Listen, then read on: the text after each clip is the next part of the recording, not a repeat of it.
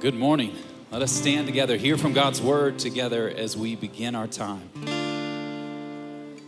Isaiah 40 calls us to worship this morning. It says, have you not known, have you not heard? The Lord is the everlasting God, the creator of the ends of the earth. He does not faint or grow weary. His understanding is unsearchable. He gives power to the faint, and to him who has no might, he increases strength. Even youths shall faint and be weary, and young men shall fall exhausted. But they who wait for the Lord shall renew their strength. They shall mount up with wings like eagles. They shall run and not be weary. They shall walk and not faint. Well, if you belong to the maker of heaven and earth through faith in his son Jesus, then these promises are for you today. So bring your weary and faint hearts to the one who renews and increases your strength. And fathers, on this Lord's Day, let us lead out in singing these truths and model for our children what it sounds like to believe them. Sing it out. All creatures of our God and King, lift up your voice and with us sing. Oh, praise him, alleluia. Thou burning sun with golden beam, thou silver moon with softer gleam.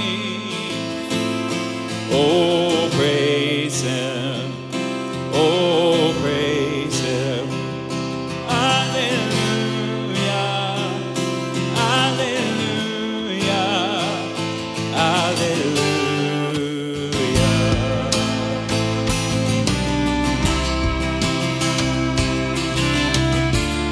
Let all things, every voice, sing it out. Let all things their Creator bless and worship him in humbleness. Oh, praise him, hallelujah.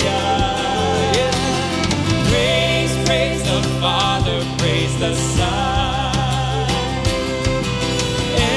praise the Spirit, three in one.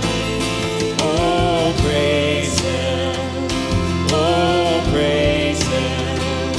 Hallelujah, hallelujah, hallelujah. Let the redeemed say so. All the redeemed washed by his blood,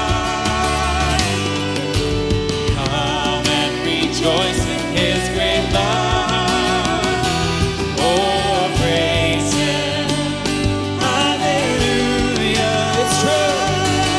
Christ has defeated every sin. Cast all your burdens now on him. Oh, praise him, oh, praise him, hallelujah.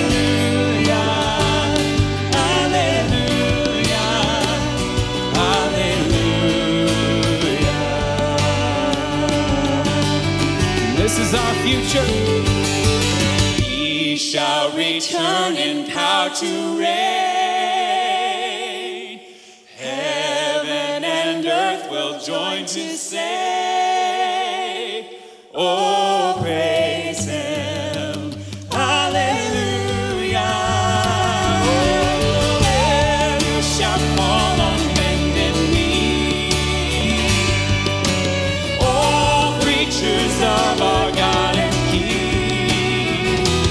Oh, praise him, oh, praise him, hallelujah, hallelujah.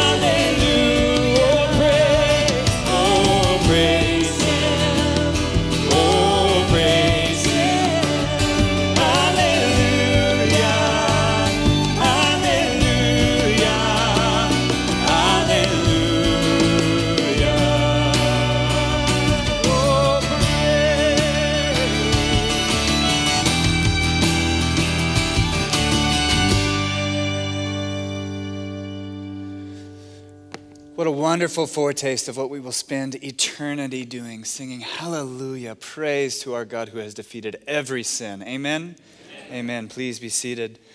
Welcome to this gathering of Desert Springs Church. My name is Chase Jacobs. I'm the Minister of Theological Training here at DSC. And if you're visiting with us, we are so glad that you're here. You are so welcome. And if there's anything that we can do to help you, if there's any questions that we can answer for you about our church or about this Jesus that we praise and will keep on praising forever and ever, we want to be able to answer those questions. We'll have some pastors up here at the front after the service this morning, and you can come and talk to one of us, or you can email us. Our email is info@dscabq.com, and we'd be happy to talk to you, whatever you need, okay? Now, church, it's been a busy week in the life of our family, hasn't it? We've wrapped up Missions Emphasis Week this last week, and it's my understanding that we reached our $15,000 goal to translate, yeah, that's right, praise God. To translate a really helpful resource into a specific Arab dialect where we have partners in North Africa. So thank you all for your support and your partnership in that. And just what a wonderful time that we had as a church to think about missions and God's impact around the world through his people sending us out to make disciples. At the same time, while we were doing that, myself, Pastor Drew, and Pastor Ryan, we were in Nashville for the annual meeting of the Southern Baptist Convention, where, among lots of other things, we got to see 64 missionaries commissioned there, sent out to the ends of the earth. Two of whom were really good friends of mine that are going to Central Asia. So it's just been neat for me to be thinking about God's work going all around the world, making disciples to the ends of the earth. And then, of course, today is Father's Day. Thank you to all your fathers. All you fathers, we're grateful for you. Pastor Ryan is going to lead us in a prayer for Father's Day today. And in the midst of all of this other busy stuff that was going on this week, we got a new federal holiday. Yeah, Juneteenth, right? Juneteenth. I didn't know that that's how it worked, that they said this is now a holiday. But I'm so glad that it is, especially being a Texan, and Juneteenth started in Texas. I'm glad that it has spread to the whole country as it rightly should. Juneteenth is a really special day, and it's special that we would commemorate it. Once, just to commemorate it for the historical significance of this day, that so many years ago in 1865, on June 19th, the announcement of the Emancipation Proclamation was made known and enforced in the farthest flung territory of the Confederacy, that slaves that were still enslaved 3 years after they had been set free were finally set free. That message of their freedom was announced in Texas in 1865. And that is just a good thing. We celebrate the end of slavery in our country. But more than that, I think for me, it has always been special because of the gospel implications of that. It's just a little picture of the gospel, isn't it? That we have been set free by Christ and his work on the cross. But until someone comes and announces that good news to us and applies it to us, we don't know about the freedom that we have in Christ. And so there were these people that had been set free, but they didn't know it. And so somebody was sent to them to announce that message of freedom. That's what we celebrate at Juneteenth, and that's what we celebrate every Sunday morning. Amen. That we come and we announce this good news of our freedom in Christ. As we've been studying the book of Galatians, that we have been set free in Christ. And we announce that here on Sunday morning, and then that's why we send out missionaries to all of those people who have already been freed, but they haven't heard the message yet. And so see this time, church, this Sunday morning as one little celebration of our freedom in Christ that can impact the whole world. Amen? Let's pray to that end. God, thank you so much. Thank you for the emancipation of slaves in our own country. And thank you for the emancipation of all of us from our enslavement to sin and to self-righteousness. Lord, thank you for the gospel, the good news of Jesus. And thank you for the people that brought that good news to us, our parents or missionaries or pastors or whoever it was. God, thank you for announcing that good news to us. And we pray that that good news would be proclaimed this morning from this place, and that we would receive that good news. If there's anyone in here right now that is still enslaved to their sin, Lord, would you help them have ears to hear the freedom that is theirs in Christ, and would you help them to believe that, Lord? And would you even use this time to send out missionaries to the ends of the earth for your glory, we ask in Jesus' name. Amen. Let us stand now and sing and confess our need together.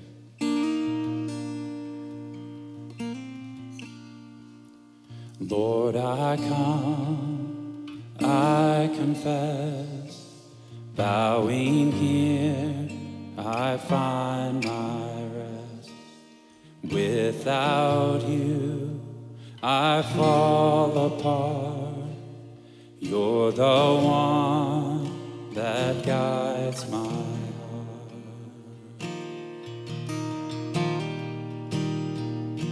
Lord, I need you. Oh, I need you. Every hour I need you. My one defense, my righteousness. Oh God, how I need you.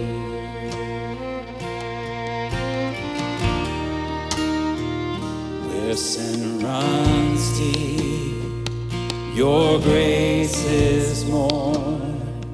Where grace is found is where you are. And where you are, Lord, I am free. Holiness is Christ in me. Lord, I need you. Oh, I need you. Every hour I need you. My one defense, my righteousness. Oh God, how I need you. So teach my song to rise to you. When temptation comes my way, and when I cannot stand, I'll fall on you. Jesus, you're my hope and stay. When I cannot stand, I'll fall on you. Jesus, you're my hope and stay.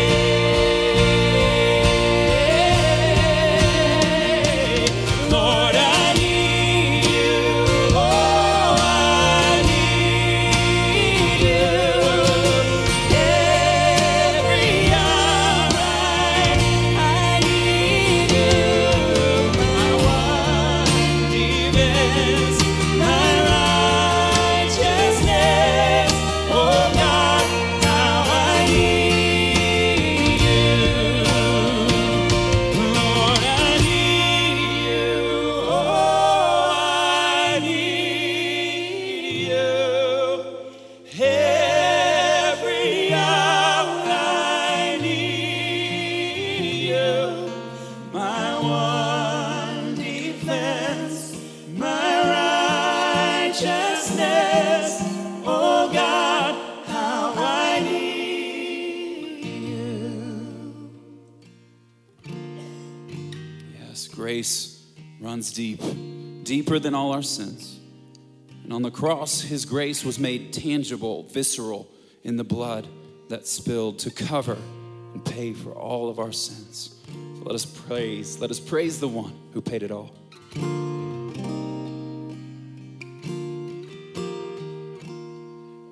I hear the Savior say, thy strength indeed is small. Child of weakness, watch and pray. Find in me thine all in all. Jesus paid it all, and all to him I owe. Sin had left a crimson stain, he washed it white as snow.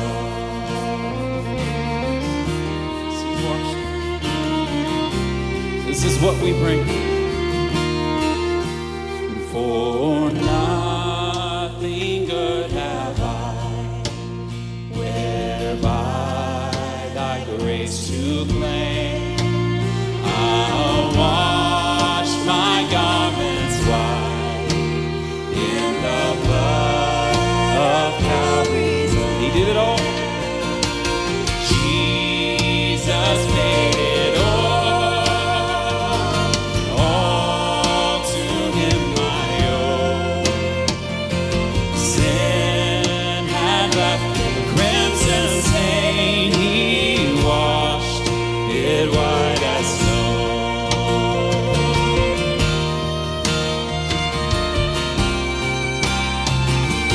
Sing it, saints. And when before the throne I stand in him complete. Yes. Jesus died my soul to save. My lips shall still repeat. Oh, Jesus paid it all.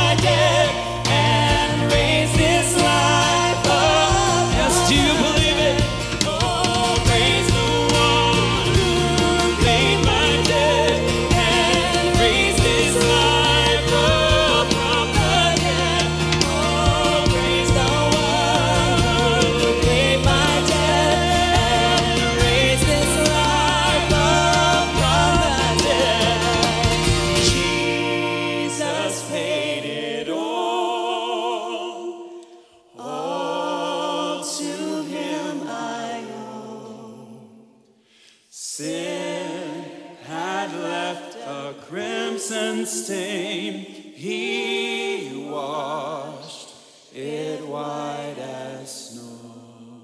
If you believe that, say amen. You can be seated.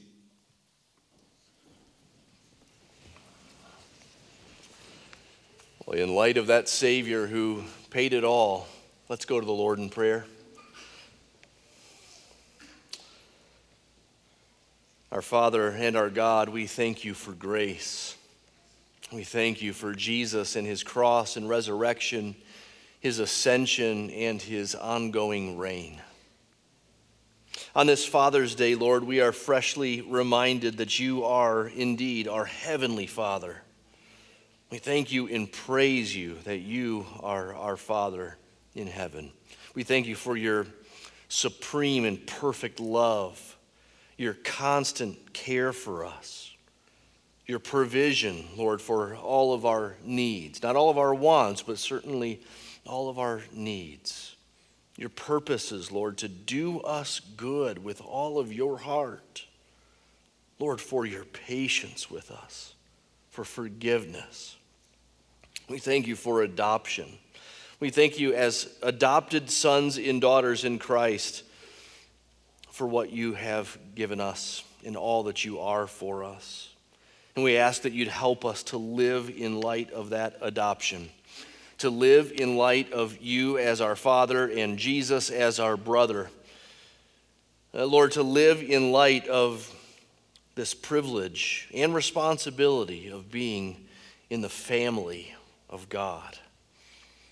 And we do thank you on this day, Lord, for our human fathers. We recognize that whatever good and whatever is beneficial to us that we've received over the years through our fathers, that is a gift from you. A gift from you, our Father, the Father of lights, in whom there is no variableness or shadow of turning. Every good gift is from you, Lord. We thank you for our fathers. And yet we pray for those who are with us, for whom a prayer of thanks for fathers is a rather painful reminder.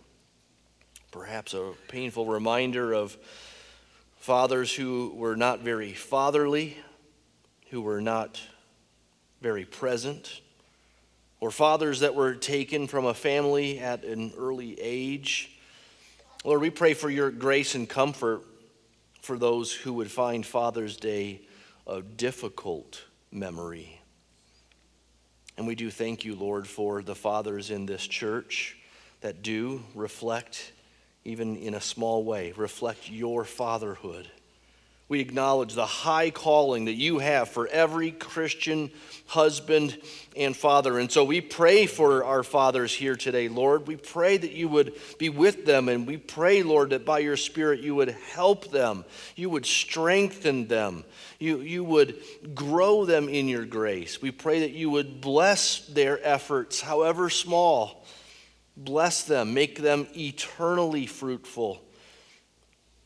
We pray, Lord, as fathers who fail, who know our own failures. We thank you that your grace is indeed greater than our sin. And we pray, Lord, that for all of us, Lord, that we would keep our eyes on you, our Father, and Christ, our brother, the author and finisher of our faith. We thank you for all this and pray in Jesus' strong and saving name. Amen. And let us stand and continue in prayer through song as we sing for the Spirit's help to show us Christ. Prepare our hearts, O God. Help us to receive. Break the hard and stony ground.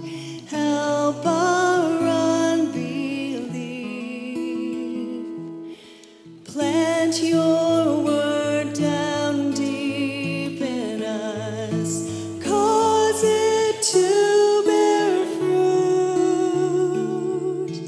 Open up our ears to hear.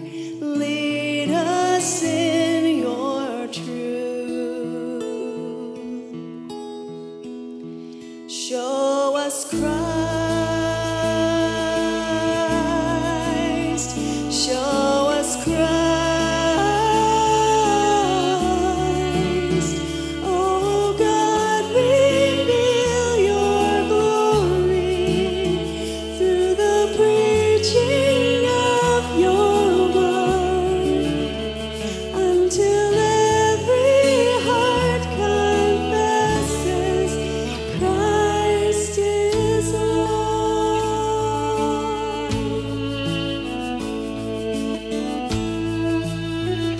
He is working here.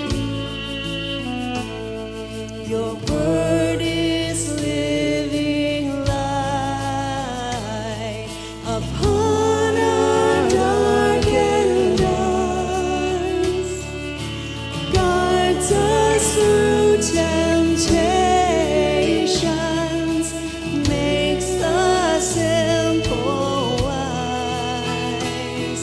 Your word is food for famished ones, freedom for the slave, riches for the needy soul. Come speak to us today. Show us Christ. Show us Christ.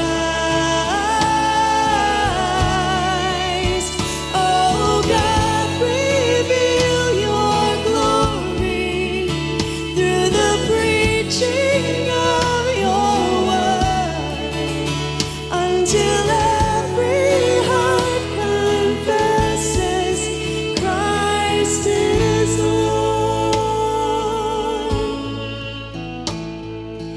Where else can we go, Lord? Where else can we go? You have the words of eternal life. Where else can we go, Lord? Where else can we go? You have the words of eternal life. Where else can we go, Lord? Where else can we go? You have the words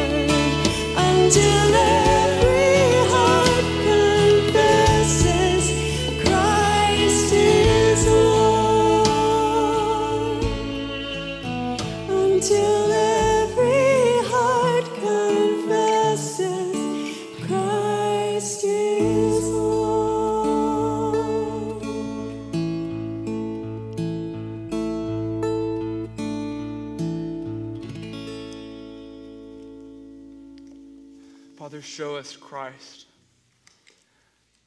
Show us your Son this morning. Father, if we who are evil know how to give good gifts to our children, how much more? How much more will you give the Holy Spirit to those who ask? Father, for those who do not know the experience of walking by the Spirit, Father, they are not Christians. Father, your word gives life. Give life today through the preaching of your gospel. And Father, for my brothers and sisters in Christ who are already walking by the Spirit, Father, I ask that they would experience more of his power, more of his life this morning as we look at your word in Galatians. We ask you for these things in your Son's name. Amen. You can be seated. Well, this is your first time at Desert Springs. We've been walking through the book of Galatians, Paul's letter to the Galatians. And a couple weeks ago, Paul left us on a cliffhanger. Galatians 5:15.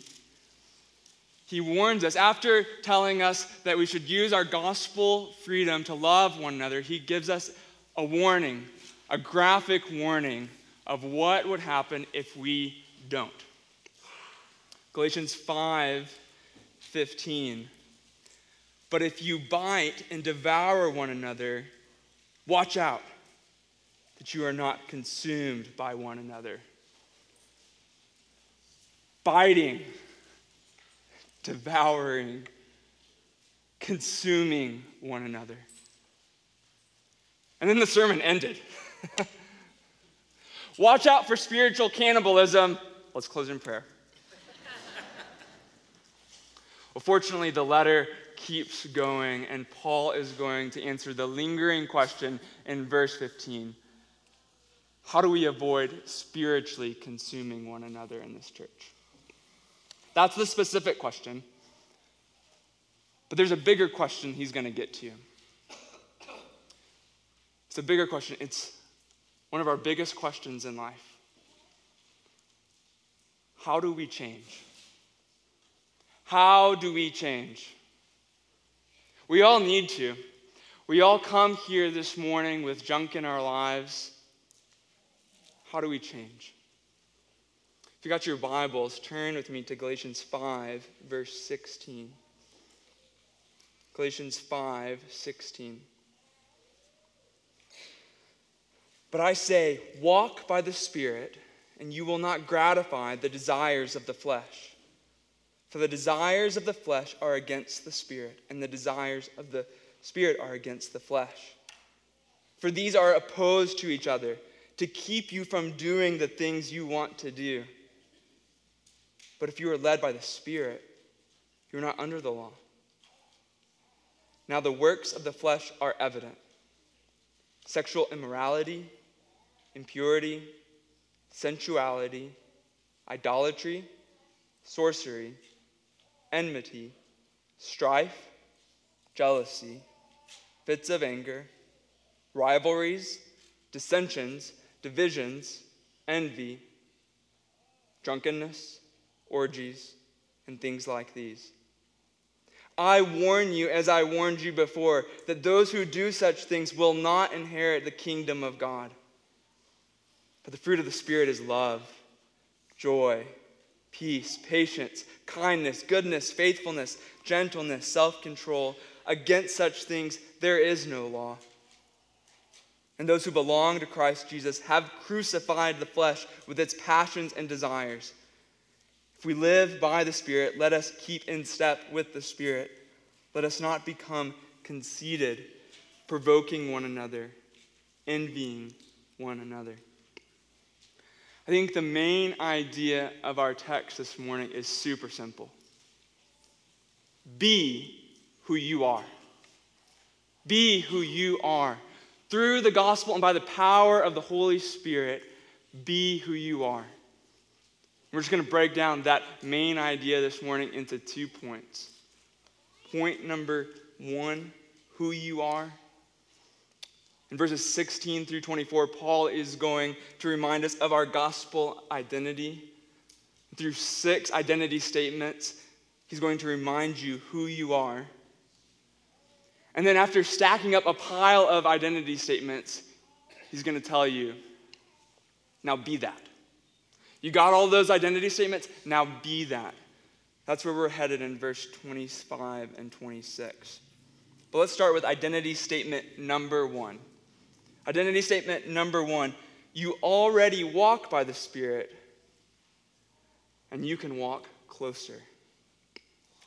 Verse 16 is really the short answer to the tension in verse 15. And it's the thesis statement for our passage. How do you not consume one another? How do you change? Walk by the Spirit. But what in the world does that mean? Walk by the Spirit. What does that look like? I want to let you know on the front end, we are going to camp out here for a little while. It's going to take us some time in this first part of our passage. But I want to let you know that because I don't want you to get nervous. After the first part, we're going to pick things up. So if you're like, we're going to have to cancel our Father's Day lunch reservations, don't cancel them. We're going to get through it. But we want to take some time to figure out, what does this phrase, walk by the Spirit, mean? Or skipping down, what does it mean to be led by the Spirit, or to live by the Spirit, or keep in step with the Spirit? I think all of these phrases are describing one experience, but the question is, what's that one experience? I actually don't think it's that complicated. I think it's pretty straightforward. Paul clears things up for us in verse 17. To support his point in verse 16, he brings up the desires of the Spirit in verse 17. Walking by the Spirit and having the desires of the Spirit are linked. Do you guys see that? So we could rephrase verse 16 to say, the more our desires are the desires of the Spirit, the less we'll need to satiate the desires of the flesh. But what are the desires of the Spirit? What are the desires of the Spirit? John helps us. You don't have to turn here, but John 16:14 tells us that the primary role of the Holy Spirit is to glorify Christ. He's got other desires, but at the very core, his primary desire is to glorify Christ.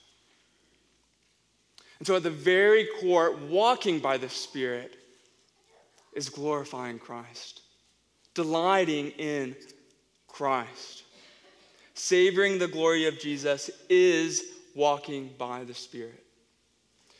J.I. Packer puts it this way. It is as if the Spirit stands behind us, throwing light over our shoulder on Jesus, who stands facing us. The Spirit's message is never, look at me, listen to me, come to me, get to know me, but always look at him and see his glory. Listen to him and hear his word. Go to him and have life. Get to know him and taste his gift of joy and peace. Another author says it this way: the Spirit turns the recipe into actual taste.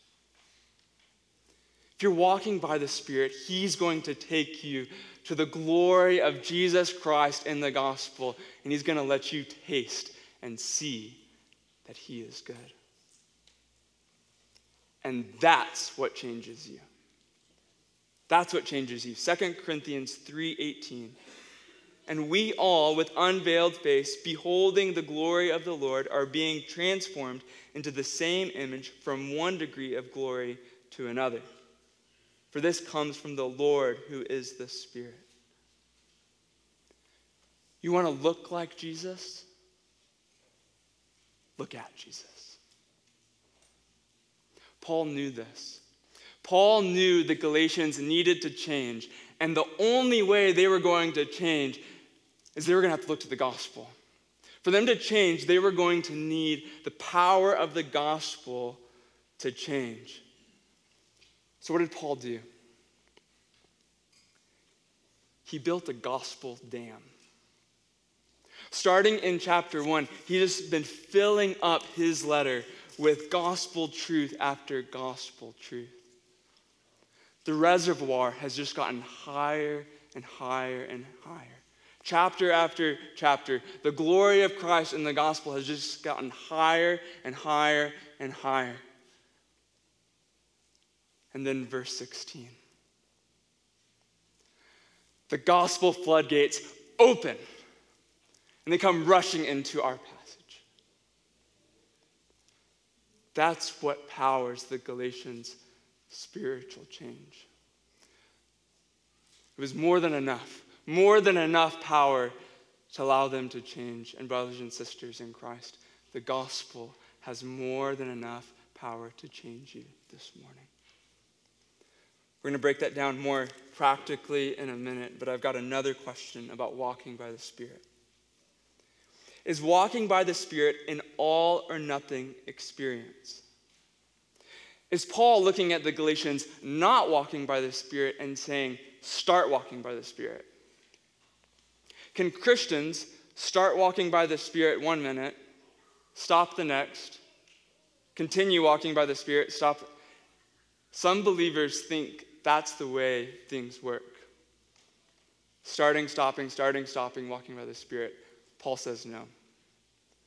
We're not going to read all these 4 chapters, but Romans 5 through 8 totally picks apart this view of start, stop, walking by the Spirit. Paul tells the full Roman church, you're all in the Spirit. And if anyone does not have the Spirit of Christ, does not belong to him. If you believe the gospel, you will walk by the Spirit. But walking can be a struggle, amen? Walking can be a struggle. Some days we're walking closer than other days, right? I like the way Andy Naselli puts it. Being Spirit-filled is not like turning on a light by flipping a toggle switch. It is like a dimmer switch that is always on.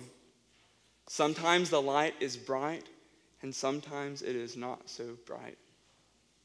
That's comforting. That's comforting. The light's never going off. And it's also extremely motivating. The light will always be on, but how do we get that light brighter? I want that. I know you want that. I know you all want more of the Spirit's power. So how do we walk by the Spirit more faithfully? Turn back 1 page to chapter 3, verse 2. Paul asks, let me ask you only this. Did you receive the Spirit by works of the law or by hearing with faith? Are you so foolish, having begun by the Spirit, are you now being perfected by the flesh? Did you suffer so many things in vain, if indeed it was in vain? Does he who supplies the Spirit to you and works miracles among you do so by works of the law or by hearing with faith? At your conversion, when you look to the gospel, you started walking by the Spirit. And this morning, when you trust the sufficiency and the goodness of Jesus in the gospel, you continue walking by the Spirit. And the more you do that, the more you look to Jesus in the gospel, the more you will walk by the Spirit. And this is really hard to do. This is hard to do. This is not let go and let God. This is really hard work. When you get turned down on another date, it's hard to look to Jesus right then, isn't it? When your spouse checks out emotionally, it's hard to remember that Jesus will never leave you or forsake you. It's hard work. But hear this morning. You're not meant to do that hard work alone. You're not meant to do that hard work of looking to Jesus alone. When they built the Elephant Butte Dam a few hours south of here, at one point they had 3,500 workers on that project at one time. 3,500 workers. It wasn't a one-man job, and neither is your job to look to Jesus. Draw upon the encouragement and support of your brothers and sisters here in this fight to look to Jesus to defeat your sin. It's one practical application of how to do that. If you're a younger saint and you haven't been studying Jesus for a long time, find an older saint and ask them to read the Bible with you. This whole book is about Jesus. Ask this older saint to read the Bible with you. Open up your life to them. Ask for prayer. And let that older saint fill up your heart with Jesus. An older saint, ask us to read the Bible with you too. We need it. We need your help. All right, we're about to get rolling here. Identity statement number 2. You want what the Spirit wants. But verse 17, your flesh wants something else. For the desires of the flesh are against the Spirit, and the desires of the Spirit are against the flesh. For these are opposed to each other to keep you from doing the things you want to do. If you're walking by the Spirit, there's going to be war. There's going to be spiritual turmoil inside of you. And that should give you hope. That should give you hope.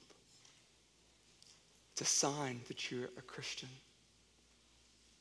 If there's no war going on inside of you, that means your sin is by itself. But if there's a fight, that means there's someone else in the ring. The Holy Spirit. J.C. Ryle says, "Do we feel anything of war in our inward man? Well, let us thank God for it. We are evidently no friends of Satan. Like the kings of this world, he wars not against his own subjects. The very fact that he assaults us should fill our minds with hope. I say again, let us take comfort. The child of God has 2 great marks about him. He may be known by his inward warfare as well as by his inward peace." Do you know inward warfare? You may be known as a child of God. But if you don't know this warfare, it's a sign that you're not a Christian.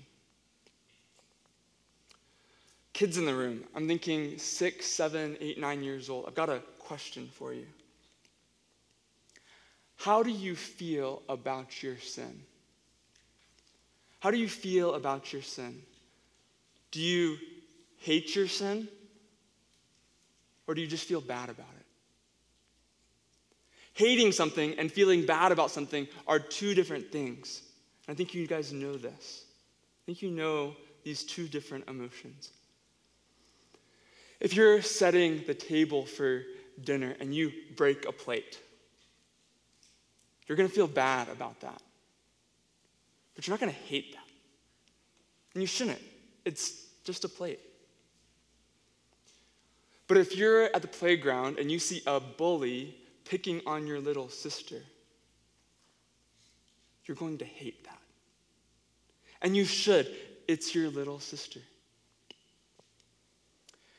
When you sin, do you feel like you do when you break a plate or when you see a bully picking on your little sister? Do you just feel bad about it, or do you hate your sin? If you don't hate your sin, it's a sign that you're not a Christian. But I want to remind you of something. Jesus offers to forgive you of that sin. That very sin, he offers to forgive you of that sin on the cross if you will trust him. If you will trust him to take care of your sin, he will take care of it, and he will give you a relationship with him. And when you hear an offer like that, knowing that he's offering you that because he loves you, it will make you hate your sin if you're a Christian. Identity statement number 3. You follow the Spirit, not the law. Identity statement number 3, you follow the Spirit, not the law. Verse 18, but if you are led by the Spirit, you are not under the law. We forget this, don't we? When we've been managing our sin with the law for so long, it's so hard not to go back to that old way of thinking, isn't it? It's so hard not to look back to the law when you're feeling spiritual turmoil and the bullets are flying. It's so hard not to look to the law to manage your sin. But if you're led by the Spirit is not looking in that direction. He's looking at Jesus. He's looking at Jesus. And when you're looking at Jesus, the Spirit is leading you through the tough work of sanctification. But how does that actually look? We've been talking about looking to Jesus, walking by the Spirit, delighting in Jesus, but what does that actually look like when you're potty training your toddler and your patience game is just not super strong? Asking for a friend. As we move into verses 19 through 20, how do we remove the weeds of the flesh and cultivate the fruit of the Spirit? What do you think the Galatians did? How do you think the Galatians used the gospel to fight their sin? I think they tapped into the gospel power earlier in the letter. And we can do the same thing. Identity statement number 4, you fight the works of the flesh. How? How do you fight sexual immorality, impurity, and sensuality? You open up the floodgates of Galatians and you let it come rushing down into the works of the flesh. Galatians 4, 8 through 9. Formerly, when you did not know God, you were enslaved to those that by nature are not God's. But now that you have come to know God, or rather to be known by God, how can you turn back again to the weak and worthless elementary principles of the world whose slaves you want to be once more? Formerly, you were enslaved to pornography.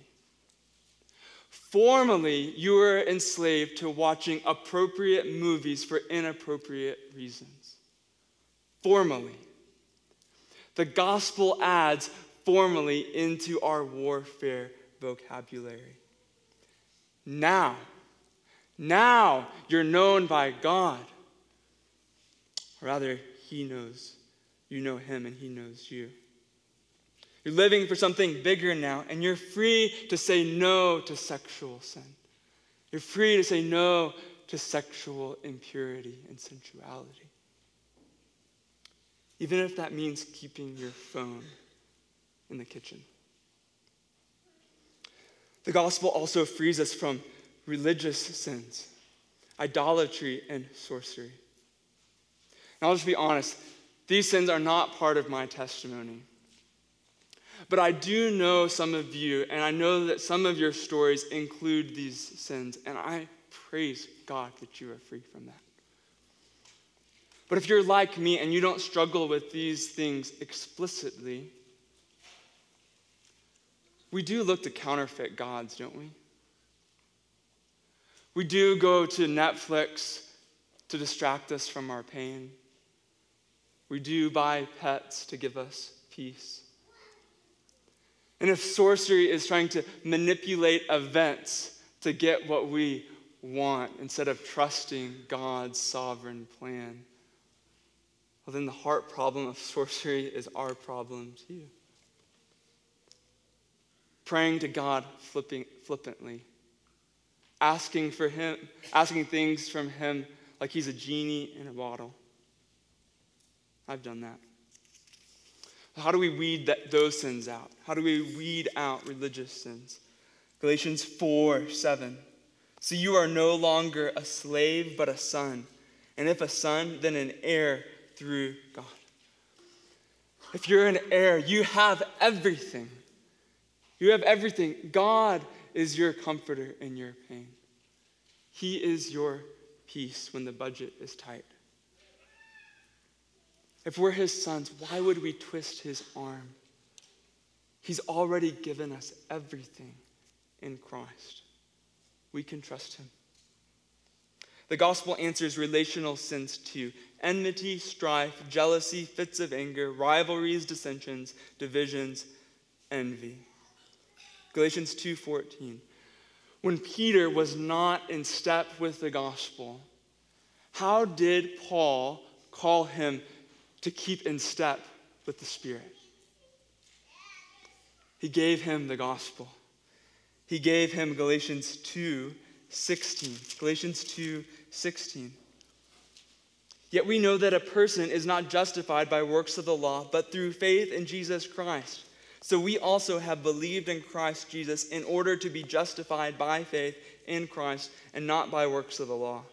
Because by works of the law, no one will be justified. I wonder, how much of our relational problems stem from the fact that we expect others to be justified by the law?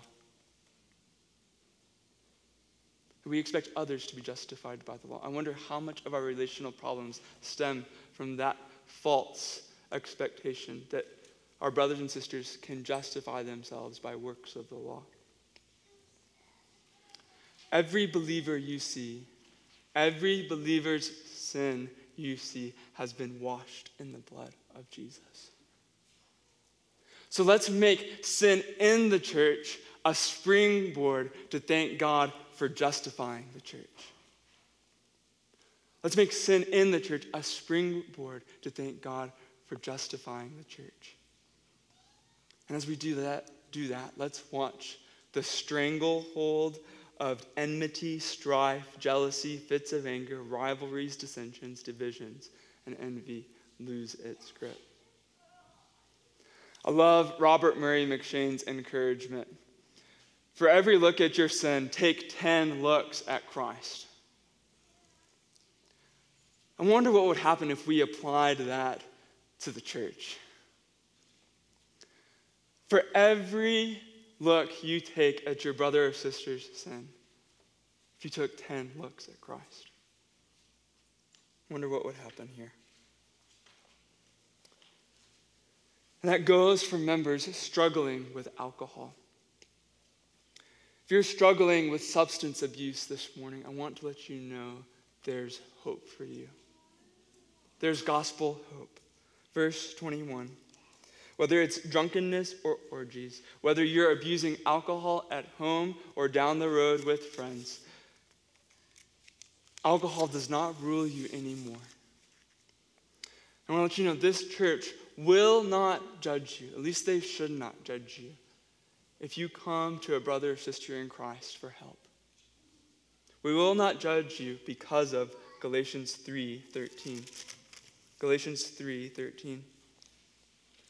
Christ has redeemed us from the curse of the law by becoming a curse for us. For it is written, "Cursed is everyone who is hanged on a tree."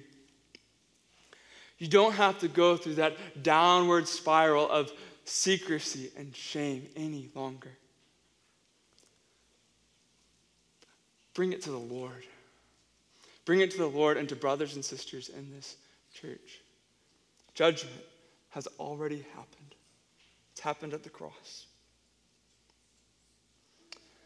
If you're worried that you're struggling with a sin this morning that's not on this list, if you're worried that you are the exception to having gospel change, look at the end of verse 21, chapter 5, end of verse 21.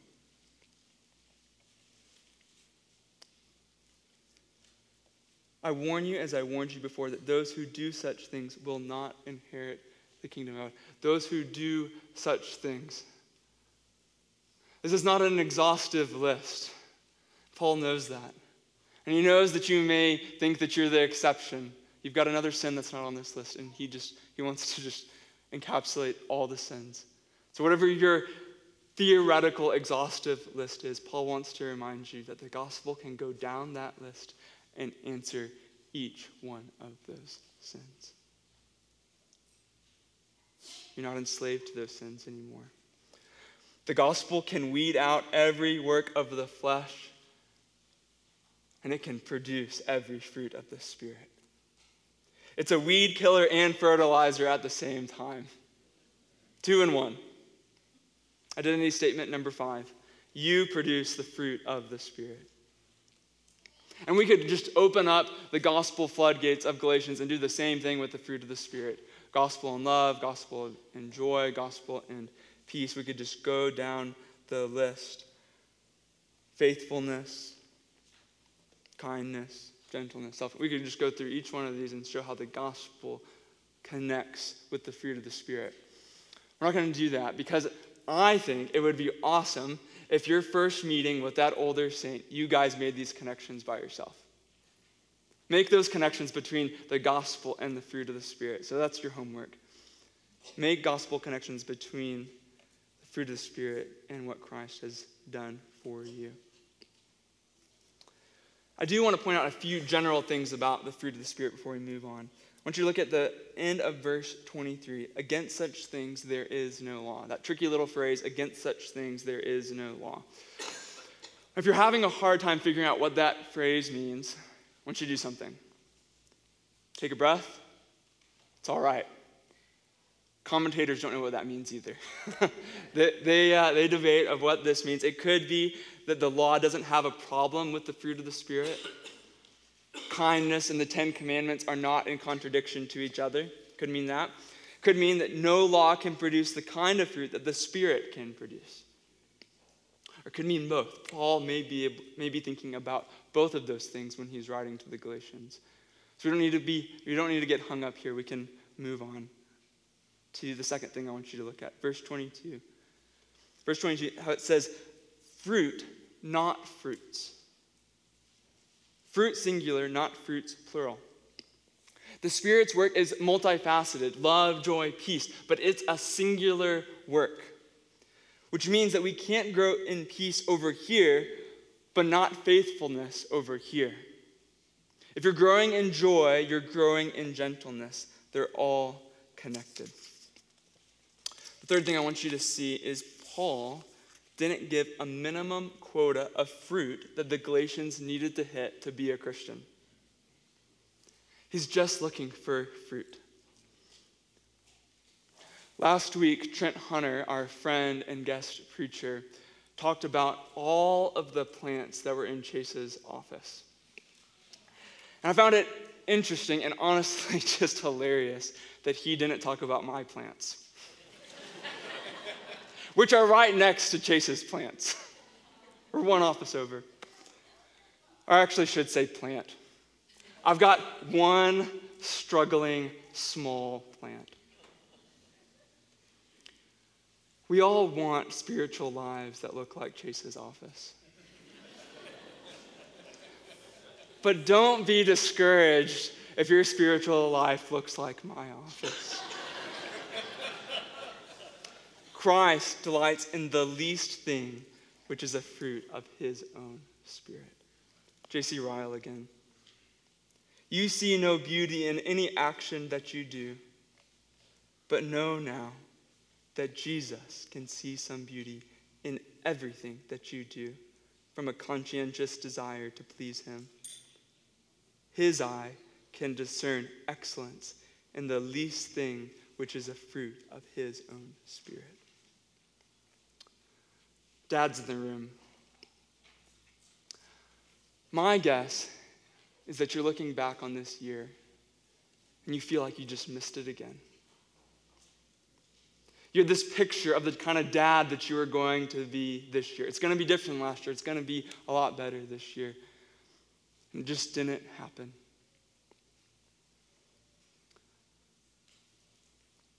Christ's eye can discern excellence in the least thing, which is a fruit of his own Spirit. He sees the love you have for your kids. He sees your faithfulness. Keep after it. And if you're worried that all the weeds in your life are going to overpower your small, struggling fruit, don't forget verse 24.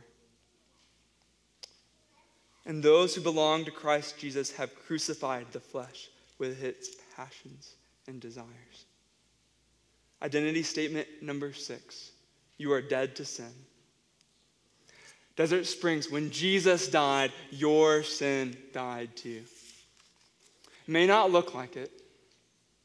You got weeds all over the place. And I do too. They're all dead.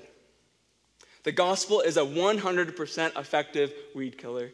And through his life, death, and resurrection, Christ has killed all the works of the flesh in your life.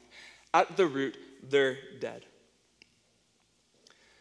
They may wilt tomorrow, or if they're real deep in the ground, they may stick around until heaven. But either way, they are all dead. Gospel change is certain because you walk by the Spirit. You want what the Spirit wants. You follow the Spirit, not the law. You fight the works of the flesh. You produce the fruit of the Spirit. You are dead to sin. It's who you are. Now, point number 2. Be that.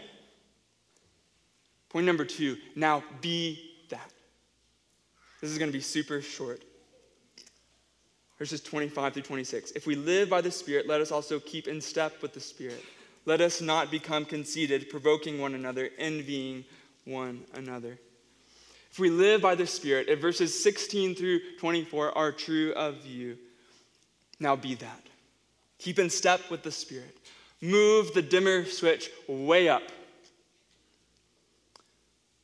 We've already been applying the gospel in the first point, working towards gospel change. But now Paul gets super specific. He revisits verse 15. The biting, devouring, and consuming one another in verse 15 are parallel to the conceit, provocation, and envy in verse 26. Do you see that? They're parallel to each other. He presents the problem in verse 15, and he calls for change in verse 16, or 26, I should say. And what's his plan? What's Paul's plan to empower that change? What has the power to produce gospel change? The gospel dam. So he takes everything that he's just done in 16 through 24, and he opens up those floodgates, and they produce the power, the spiritual power to produce the gospel change in verses 25 through 26. When we're walking by the Spirit and soaking in the truth that God became a man to save us from our sins, how can we be conceited? How can we be proud? When we remember that our brothers and sisters at GSC want what the Spirit wants, how can we distance ourselves from them in pride? When we're following the Spirit, not the law, we're looking at Jesus, who does not get irritated when we can be so irritating. How can we provoke one another after knowing that? When we remember that we're not enslaved to envy, we can be thankful for the fruit of the Spirit in other members' lives. We can say no to conceit, provocation, and envy because those sins have been nailed to the cross. In the death of Jesus, they are dead. Gospel identity empowers gospel change. Which is super encouraging. But don't you think verse 26 is still a strange way to end this section of Scripture? I mean, Galatians 5 is like the text on the Holy Spirit, and Paul ends talking about envy. Doesn't it seem strange to you? It did to me when I first read it. And then I read Jonathan Edwards' description of the Great Awakening. The Great Awakening, one of the greatest revivals in church history. When the dimmer switch was way up and the church was keeping in step with the Spirit. This is what he says. First thing to describe the Great Awakening, this is what Jonathan Edwards says. When once the Spirit of God began to be so wonderfully poured out in a general way through the town, people had soon done with their quarrels, backbitings, and intermeddling with other men's affairs. Does that sound like verse 26 to you? One of the greatest evidences of the Spirit's work in a church is how the church treats the church. And I praise God for how you love each other in this church, for how you treat each other. It's a sign that you're walking by the Spirit. So now let's love each other more. Through the gospel and by the power of the Spirit, let us not become conceited, provoking one another, envying one another. It's not who we are. Let's pray. Father, one day soon, we are going to look up and see our Savior's face. And when we look up and see his face, we will be changed, perfectly changed. All the change that we want now will happen on that day. But Father, until that day, Father, I ask that our church would change now. That we would be able to know more of your Spirit's power. We would be able to delight more in your Son. That we would be able to know more of what it means to be adopted as your child. Father, produce that gospel change. Let us be who we are. In your Son's name, amen. Let us stand and respond. To charge one another with this, to believe these truths, and to go out from this place living these truths. A mighty fortress is our God, a bulwark never failing, our helper, he amid the flood of mortal ills prevailing. For still our ancient foe does seek to work us woe. His craft and power are great, and armed with cruel hate. On earth is not his equal.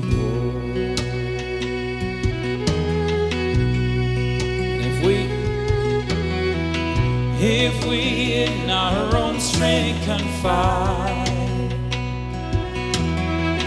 our striving would be losing.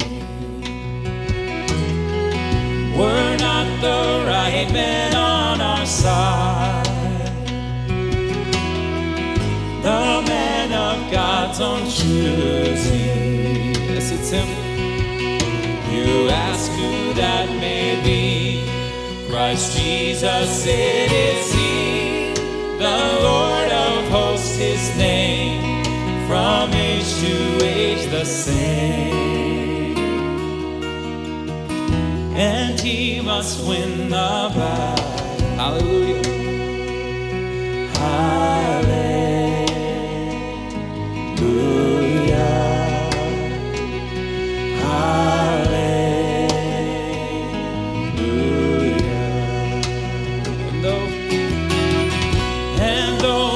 World with devils filled should threaten to undo us. We fight. We will not fear, for God hath willed his truth to triumph through us. Yes, believe it, church. And though this world with devils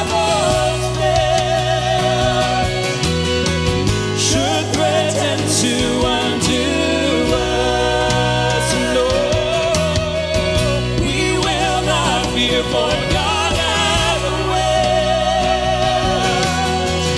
his truth to triumph through us.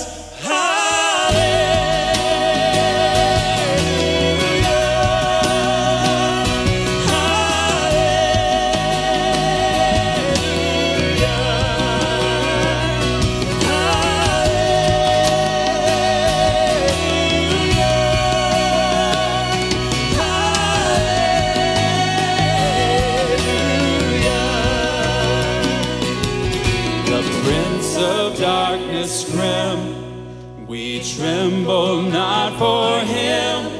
His rage we can endure, for lo, his doom is sure. Yes, it is. One little word shall fail him. Lift your voice, that word. That word above all earthly powers, no thanks to them abideth.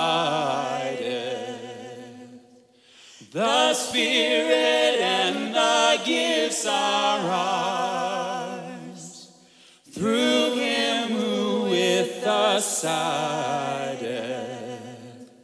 Let goods and kindred go, this mortal life also, the body they may kill, God's truth abideth still.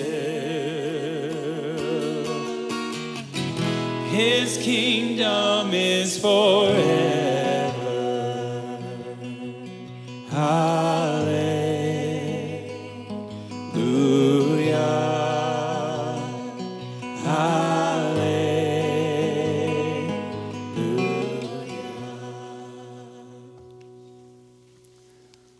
The world wants to undo us, and Satan wants to bring us down, and we don't have to be afraid. One little word shall fail him. Hear this word, hear this prayer that Jesus has already prayed for us. Do not ask for these only, but also for those who will believe in me through their word. That's us. That they may all be one, just as you, Father, are in me and I in you, that they also may be in us, so that the world may believe that you have sent me. The glory that you have given me, I have given to them, that they may be one, even as we are one. I and them, and you and me, that they may become perfectly one, so that the world may know that you sent me and loved them, even as you loved me. We're already one. Now let's be more one. You guys are dismissed.